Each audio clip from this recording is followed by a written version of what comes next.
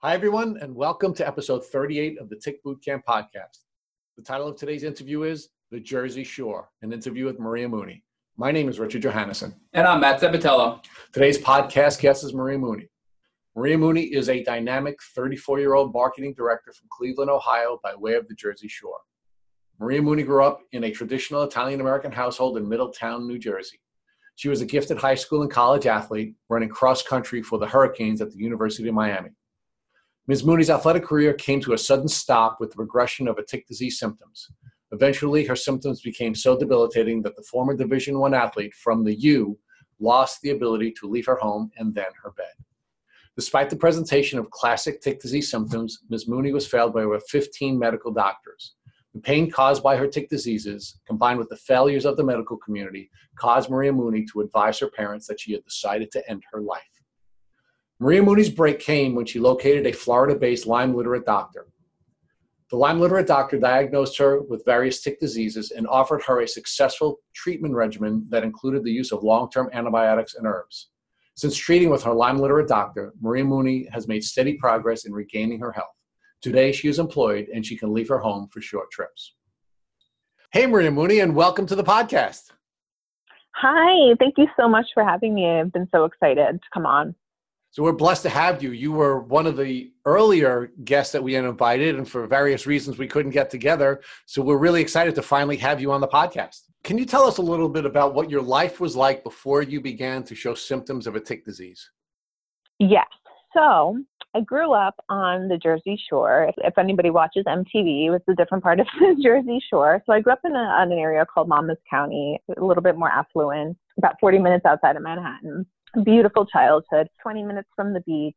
I lived at the beach baby, 2 parents, 1 older brother, 2 years older than me. Fantastic marriage. Never once saw my mother and father fight or yell at one another. And when I tell people this, they think it's like really bizarre, but then they understand why I am how I am, because I'm quite the same. So literally when I say, and when I went to therapy for reasons, being sick and such, that I had the perfect childhood that I could think of. Of course, you could say, oh, I wish I had a jet and this and that. No, I had the perfect childhood. I had 2 parents who loved me. I lived at the Jersey Shore. We went on vacations to the Jersey Shore, down further every summer with my grandparents, my big Italian family. It was just a beautiful experience as I got older. My father became more successful. We moved into a larger home.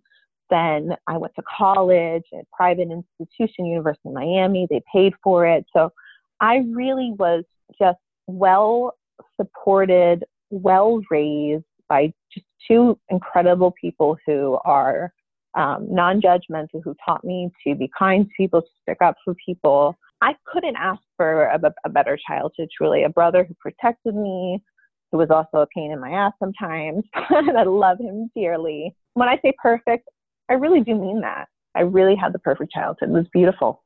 Can you tell us a little bit about your athletic endeavors when you were in high school?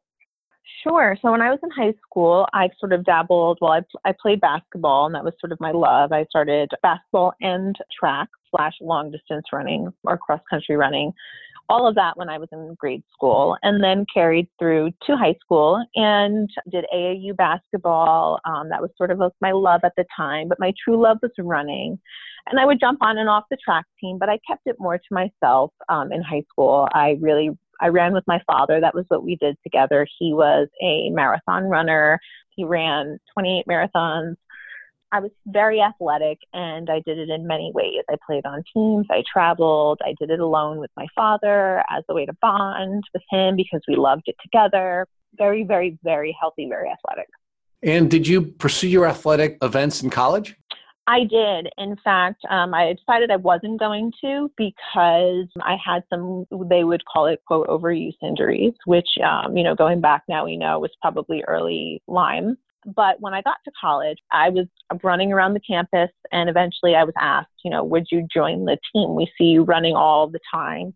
You look like you're somebody who could, run on a team like this in that type of shape. Would you consider trying out for the team? I I did that, and I walked onto that team, and I decided that, okay, maybe I'll take running further. Maybe this could be something that is, Olympic dreams or whatever when you first start out. So Maria, when you went to college, what were your goals? What were you planning to do professionally? So my goal was I went in with the criminology and religious studies minor and wound up, going to psychology route instead, but having credits for both minors. And my long-term goal was to get a doctorate. I wanted to do research and teach at a research-based university, like the University in Miami, and of course, high dreams to, go away and get my doctorate somewhere else and then come back and teach at UMiami. And when did your tic symptoms begin to interfere with your capacity to pursue your goals? So while I was in college, around 19 years old was when my symptoms started, but they would relapse and remit. And I would say that was when it started to make it difficult for me to pursue my goals. I had to quit running. So that was the first thing. And then after that, I had to switch gears and say, okay, well, I seem to be having something wrong with me. I'm not well. I'm not completely disabled, but I'm not well. But I'm an academic, and this is what I need to do. I need to go further in my education. So I switched gears and I went to social work because that was a master's, that was a 2-year program. I knew I could get through it. And then it was still very much related to social work. A clinical program like mine is a combination of sociology and psychology. I just figured, well, I'll get better eventually. And then, I can splinter off and go back into sociology or go into social work with a PhD or go into psychology or whatever. That was always kind of the goal, but unfortunately, it didn't happen. Maria, can you describe your symptoms? When I was about 19 years old, turning 20, and I was running at this time, that's when my symptoms started to affect my life. So, of course, like in mental health, you always say, like, when something starts to affect your life is when it becomes a problem. So I was injured running, not being able to run. And the first symptoms that really appeared were insomnia, very bad insomnia, anxiety, starting to have social anxiety, especially when speaking in front of my classes, and began to develop an eating disorder. Maria, did you have social anxiety before you started to be symptomatic? Never. When I was in my Lyme literate medical doctor's office, both parents were with me, as I said, wonderful childhood, really want to reiterate that picture. My doctor turned and asked, was she anxious as a child? And they said, absolutely not. My father just referred to me my whole life as a, quote, free spirit. And were you exhibiting any insomnia prior to being symptomatic? No, that began in college. And as a result of these injuries you were having, you started to exhibit some pain as well, right? Yes. So I was having these, what they typically call overuse injuries when you're a runner, because running is one of the harder sports on the body. And this per the physical therapist that worked with me at the University of Miami. So I started to have pain in my feet, particularly in the ankle, shin, heel, toe areas. And it was always just brushed off as either, very bad shin splints. Okay, well, it's not that. By the way you're describing your pain, you must have several stress fractures, MRIs, but not that.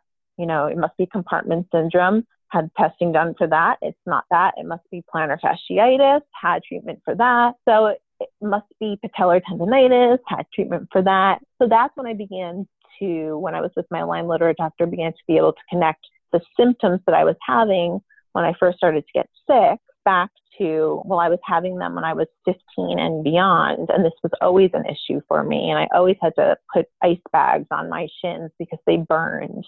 Not hurt, but burned. Maria, can you walk us through the time from when you were 20, when you first started to get really sick, up until the time you were about 31 when you got diagnosed, and what it was like seeing doctors over that 11-year period? Yeah. So when I was 19, going on 20, we thought it was just overuse injuries. I saw many doctors, many orthopedic doctors, many sports specialists. I saw the Miami Dolphins doctor, and everything was diagnosed as an overuse injury. No one listened to me, but they did always tell me that I knew my body. They were always like, oh, you know your body so well, but yet not really do anything, because I would explain my symptoms so well. I would use metaphors. I would say, it feels like somebody put gasoline into my veins, or, they're on fire, or it feels like when the TV goes out and it's fuzzy, it feels like that's happening inside my feet, but nothing was done. So then after I graduate and things are getting worse and I'm about to start my master's program, I see another doctor. What happened was a nurse who happened to work in the office's daughter also had an RSD diagnosis. So when I went to go see this particular rheumatologist, that is when I got okay, you might have something called RSD. And the rheumatologist particularly brought the nurse in to look at me because he thought that I was starting to present physically in my legs with the presentation of RSD, which is some color changes in the feet. They turn blue, they turn red. You can see it when it gets to a certain stage. At that point, then I'm sent to New York City to see another specialist who this woman's daughter sees. And there I find out that I do have this progressive neurological disease. I ask, will I get worse? I am told it's progressive. Yes. I begin to cry. The man leaves the room and doesn't console me whatsoever. I asked one of my orthopedic specialists at 23 years old, would you mind testing me for Lyme disease? And I actually wound up calling him Dr. McDreamy because I had such a crush on him because he actually listened to me for the first time in years and tested me for Lyme disease. Unfortunately, when the test came back, as you know, they are not at all sensitive enough or accurate. And I had one positive band, and that was it. And that wasn't enough for anybody to look at and question. And at my age, it wasn't enough for me to look at and question either, because I took what the doctors and the white coats who went through all the schooling, I took what they told me as truth, that my test was negative. As I'm going through the process of having RSD and being put on IV ketamine infusions, a lot of opiates, including fentanyl patches. This all prescribed to me about 10 Vicodin a day. I'm still being asked to be tested for Lyme disease throughout this. Eventually, I realized that nothing is working that these traditional doctors are doing for me. So I cut off traditional doctors altogether at that point, which of course I've let them re-enter my life, and went more holistic, but I still stuck with an MD, asked her to also test me for Lyme. And I can't fault this woman because she helped me more than anybody underneath my Lyme doctor, who's really the hero here. But she was a family doctor, and I went to her with just help me with my energy and things like that.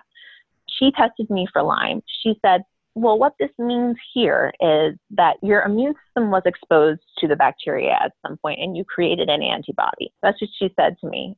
So that made me think, okay, well, that makes sense. I live in New Jersey. I was a cross-country runner. I played in the woods my whole life. I lived across from a skate park. So yeah, okay, I could have been exposed to it. Your immune system can handle that, right? So nobody ever gave me cause to worry. Maria, I'd like to just jump back real quick. So as a result of your progressive neurological disease, they gave you treatments like IV ketamine, fentanyl, and Vicodin, really strong medications. What was that like? Yeah. Ketamine is used as an anesthetic. So can you describe what that was like getting the treatment, and did it help you at all? Horrific. So I want to be completely transparent when I say this. And of course, everyone gets to make their own medical decisions, but I would advise, unless ketamine is the absolute wonder drug for you, do not go near that. It was absolutely horrifying. It was truly nothing but poison. What I had to do was undo the damage that was done to me before I could even start to be treated for Lyme. They would put me in the hospital for 10 days at a time. This was an experimental treatment at the time. I'm not sure if it still is, because I just put RSD way behind me because it just doesn't exist in my world anymore. But they would put me in the hospital for about 10 days. The first time I went, I couldn't finish the treatment because they decided not to tell me that the two people prior to me, they had to stop the treatment early as well, and they didn't know why. My kidneys almost shut down. I almost literally die in this ICU. And we find out that the batch of ketamine was most likely contaminated, and that the experiment was stopped for at least 6 months so they could investigate it. So then I had to go and do it again because that didn't work, and I had to go somewhere else to do it. I went down to Philadelphia to Drexel University with a much better doctor, someone who was very compassionate at least, and did the full 10-day stay there. And then in the middle, I would do boosters. So I would go get ketamine every probably 6 weeks. I would go back to Philadelphia to get ketamine for 4 days. And on those 4 days, I would get it for 4 hours at a clip. And it was hallucinogenic. It was frightening, to say the least, to a young girl. You know, I'm 23 at this time, because we jumped right into treatment when I got my diagnosis, you know, to try to stop the pain, because I was going in a master's program. So at that point, then I'm also put on all of these opioids. I had gotten up to about 10 Vicodin a day, and that wasn't working. So then I'm put on anti-seizure medications, and then I'm put on fentanyl patches once I've gotten my tolerance up high enough. And then the patches aren't working for the 3 days that they're supposed to be on you. So then I have to switch them every 2 days, and then I have to up the dose, and then I have to put on multiple patches. And then I had to ask about the next step, which was methadone. Methadone was the next medication to go on. And at that point was when I began to look more into holistic health, because they told me that at my size, it would be really difficult to find a doctor to give me methadone. You know, I was small. Maria, after all of this unnecessary pain and treatment, you finally find a Lyme-literate doctor down in Florida based on your own research and basically self-diagnosis. Can you walk us through the journey of when you finally realized I have Lyme disease and what that was like? Yes. So, you know, the universe was, I'm a new age spiritual, recovering Italian Catholic, but the universe was putting it in front of my face constantly and clearly giving me some insight into what was wrong with me. I had the epiphany when, I hate to admit this, but I'm going to go ahead and spill my guts. I love watching the Housewives franchise, and Yolanda Foster had Lyme disease. So as I never missed a Housewives episode, I was watching her story. And so that just kept being put in front of my face. And I thought to myself, okay, perhaps I should look into this a little bit more with now the research skills that I have as somebody with a master's degree. Then somebody that I knew while I was doing a holistic treatment, who happened to also be affiliated with the University of Miami, he proposed to me that I might have Lyme because he knew somebody with RSD-like symptoms who had Lyme. And that is really what was the aha for me. That was what made me say, okay, I trust this person. This is a good man. Like, I'm going to go in and I'm going to do my research and I'm going to try to figure out if I have Lyme. So that was the real aha for me. So Maria, did you know anything about ticks before you got sick? Oh, absolutely, because I lived in New Jersey. So every moment of every day when you came inside, you were supposed to, you know, do a tick check. I remember walking somewhere, not even walking anywhere in the woods, but just like walking, you know, and then walking back to the car when I was little and having those little Italian white socks that they put you in with those ruffles, and there being ticks all walking all over my socks as a small child. So it was just very common in New Jersey that, you know, ticks existed and you did your tick checks, and sometimes you got Lyme disease, and supposedly it was treated, you know, easily, and you got a bullseye rash, and that was that. Did you find a tick that caused you to get sick? No, not at all. Not at all. And I have to admit, you know, as of course I got older, I didn't do my tick checks properly. You know what teenager is doing that? And I was running in the woods a lot. So it's possible then that's where I had contracted it. My doctor also thinks it's quite possible that I contracted it as a very young child, and my immune system was keeping it, you know, in check, because as a young child I was healthy and strong. Or if there's any chance that my mother might have it, that there was any maternal fetal transmission, because, you know, they lived in New Jersey their whole life. So. Maria, aside from your tick checks, did you take any other precautions to prevent ticks, like some sort of insect repellents or natural repellents or anything like that? As a child, before I realized that I had Lyme disease, no, I don't remember that. I think probably my parents, when I was younger, because my mom was on top of everything. And when I say that, I mean it. Anyone Italian will understand that. She probably sprayed me up and down, back and forth, and 50 times. Yep. But when I got older, I didn't care because I didn't think Lyme was really, that big of an issue. So I didn't spray myself when I went running in the woods for hours, 2 hours at a time, sitting on logs, looking at stuff, loving being a runner in the woods, where ticks could just be everywhere.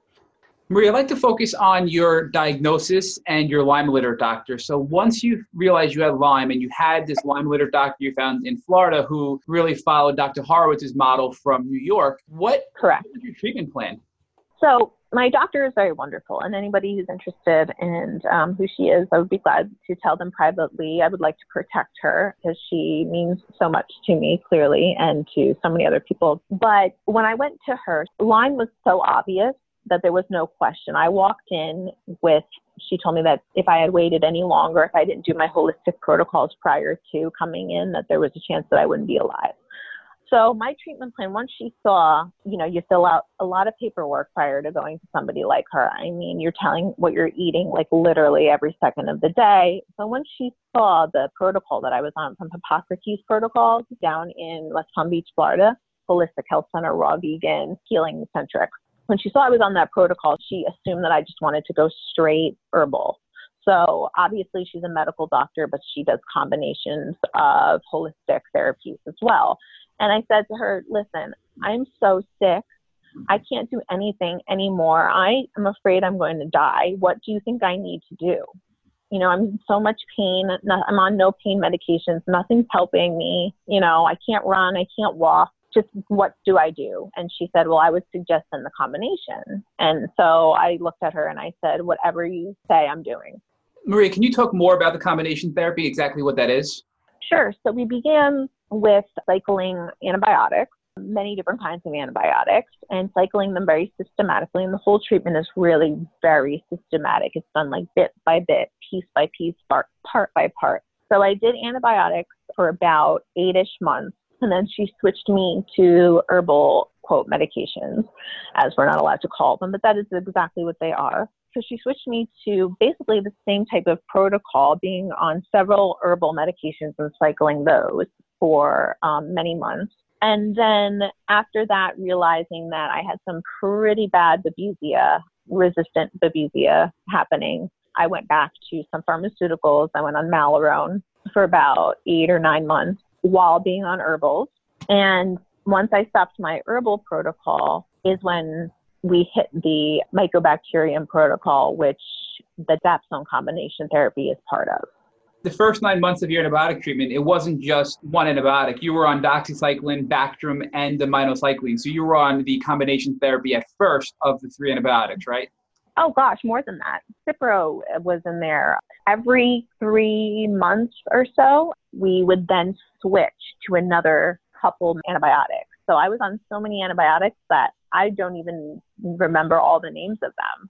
So then you went on to the herbs after that, and then you went on the Malarone, which is anti-malaria medication, I believe, right? Correct.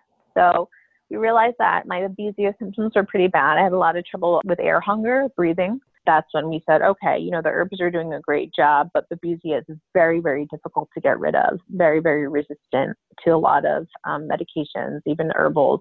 So, I said, well, is there any medication I can go on? And that's when we hit the Malarone. Maria, after that, and I think you're still on this treatment, I believe, you went on the combination of drugs recommended by Dr. Horowitz from one of his studies, where it combines antibiotics and Dapsone to attack the persister bacteria left in your body. Can you talk what that's like? Absolutely. So that began the Mycobacterium protocol. So once I had the Babesia under control, taking the Malarone, not sweating profusely, not having symptoms from taking the Malarone, no die-off and things like that, we began a Mycobacterium protocol. Dapsone was not the first. You can sort of work up to Dapsone. So I was on things prior to that, like linezolid, that absolutely, when I say that this part is so hard. This part is, to me, the part that is the most hopeful, but it is the most difficult because it works so well. So for me, it's been incredibly difficult die-off-wise because it hits so many pathogens at one time and opens them up to be then killed with some of the combination drugs that you add, but it's also incredibly effective.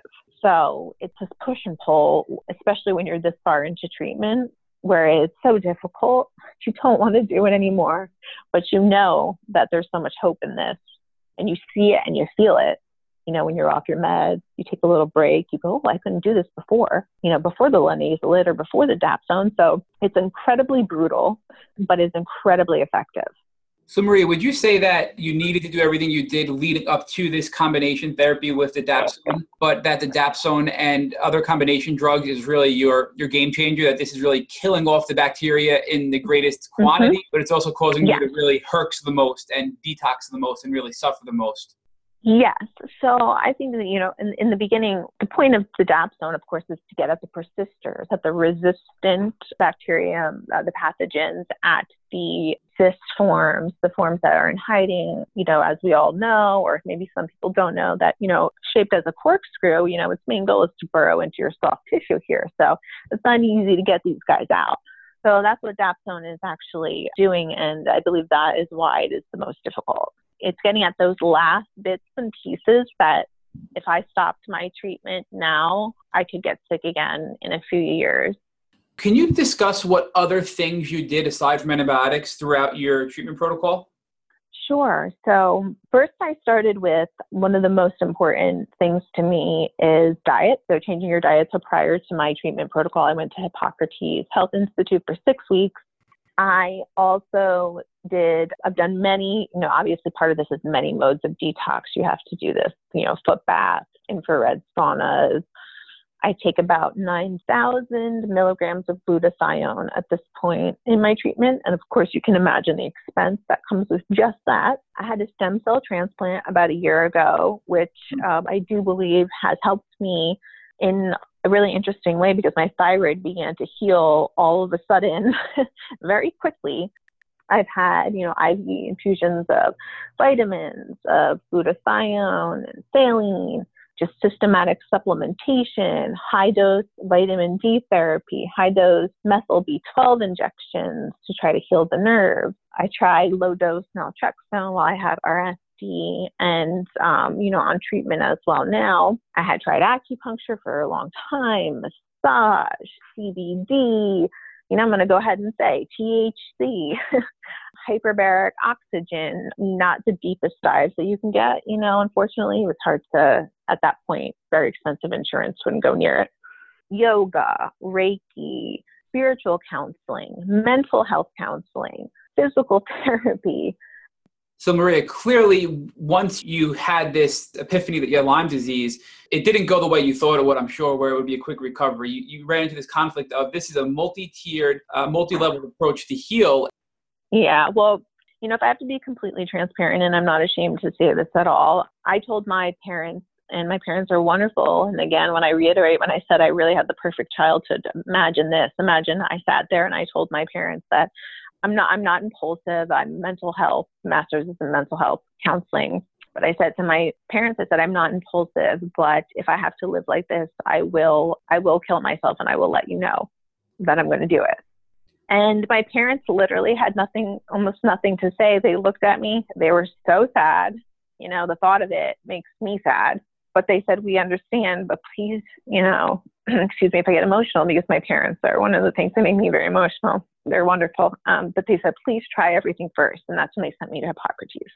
So obviously this was not as easy as you thought it would be to heal from the Lyme, but it seems like you've come a long way over the past 3 years since your diagnosis and treatment. So can you speak about your accomplishments? I mean, you've come so far, it seems like. So we'd love to hear how you are today and how you've progressed. Yes. So yes, absolutely. So from that time, I have come so far. When I started Hippocrates, I was ready to end my life or to do this treatment. Where I started was completely housebound, bedbound. I called my parents my legs. They had to do everything for me. I could not food shop for myself. I could not pick up my own medications from the pharmacy because standing in line was impossible, and I refused to get in a wheelchair because I thought if I got in a wheelchair then I would never get out. They did everything for me. So I really couldn't even do my activities of daily living. Showering was impossible. I stood up in the shower out of stubbornness when my mother bought me a seat so I could sit down in the shower. It was just horrifying to even take a shower. And now at this point, I had so much brain fog then too. At this point, I am healed and healing in so many ways. I probably walked in with about 20 symptoms when we went through the checklist. And I would say at this point, I had about 7 or 6 that are left. One of them, unfortunately, being some of the pain, which is why I want to get rid of this so badly. You know, my hope is always to run again. But when you consider how far I've come over 3 years with a list of 20 symptoms and having most of them be gone at this point, that's where I am now in my therapy, is that I can do my own activities of daily living. I can go food shopping for myself. I can work from home. I can go kayaking, because I can't go long distance running yet. Doesn't mean that I'm not healing to a point where I can do so much more than I've ever been able to do. I can go on trips. I couldn't travel. I went in an airplane for the first time in years recently to California, you know, not a short flight whatsoever. Maria, I think it's so important to put into perspective, as you just have, that you were bedbound, housebound, and here you are. We follow you on social media. You're out, you're kayaking, you're having fun on the beach, you're able to socialize again. You're so successful in your digital marketing career that the first week we here at Tick Bootcamp really just started to do what we do. We found you because of your social media presence, and right away we're attracted to you. Oh, wow. I think it's just so great how far you've come, and it's such an inspirational story for all of us listening, including myself. So Maria, we thank you for sharing as much as you have. This interview has been unbelievably inspirational to us, and we know it will be to our listeners. We have one more question for you. If you woke up tomorrow morning and you had a tick on your leg, what would you do? Well, if I can't curse, I would say OF. That would be my first response. I would remove it properly. I would really ask people to do their research on, you know, how to remove a tick properly. I would remove it properly. I would then keep it. I would probably store it in something like a mason jar or something like that. Head over to the doctor, immediately get on the typical, you know, treatment for Lyme when it's acute. Immediately get on that, whether or not I had it or not, have the test done, and then have the tick tested to see if the tick had any infections in it, Lyme and other, because there are some that are actually out there that are becoming so dangerous that they're putting people in comas the second they get bit. So that would definitely be my plan of attack. I tell everybody to do that, because here, all of a sudden, you know, now all of our friends are having ticks on them. Someone I know has been bit 7 times already, just while he's been working this summer. Thank you for listening to the Tick Bootcamp interview with Maria Mooney. To our listeners, we have a call to action.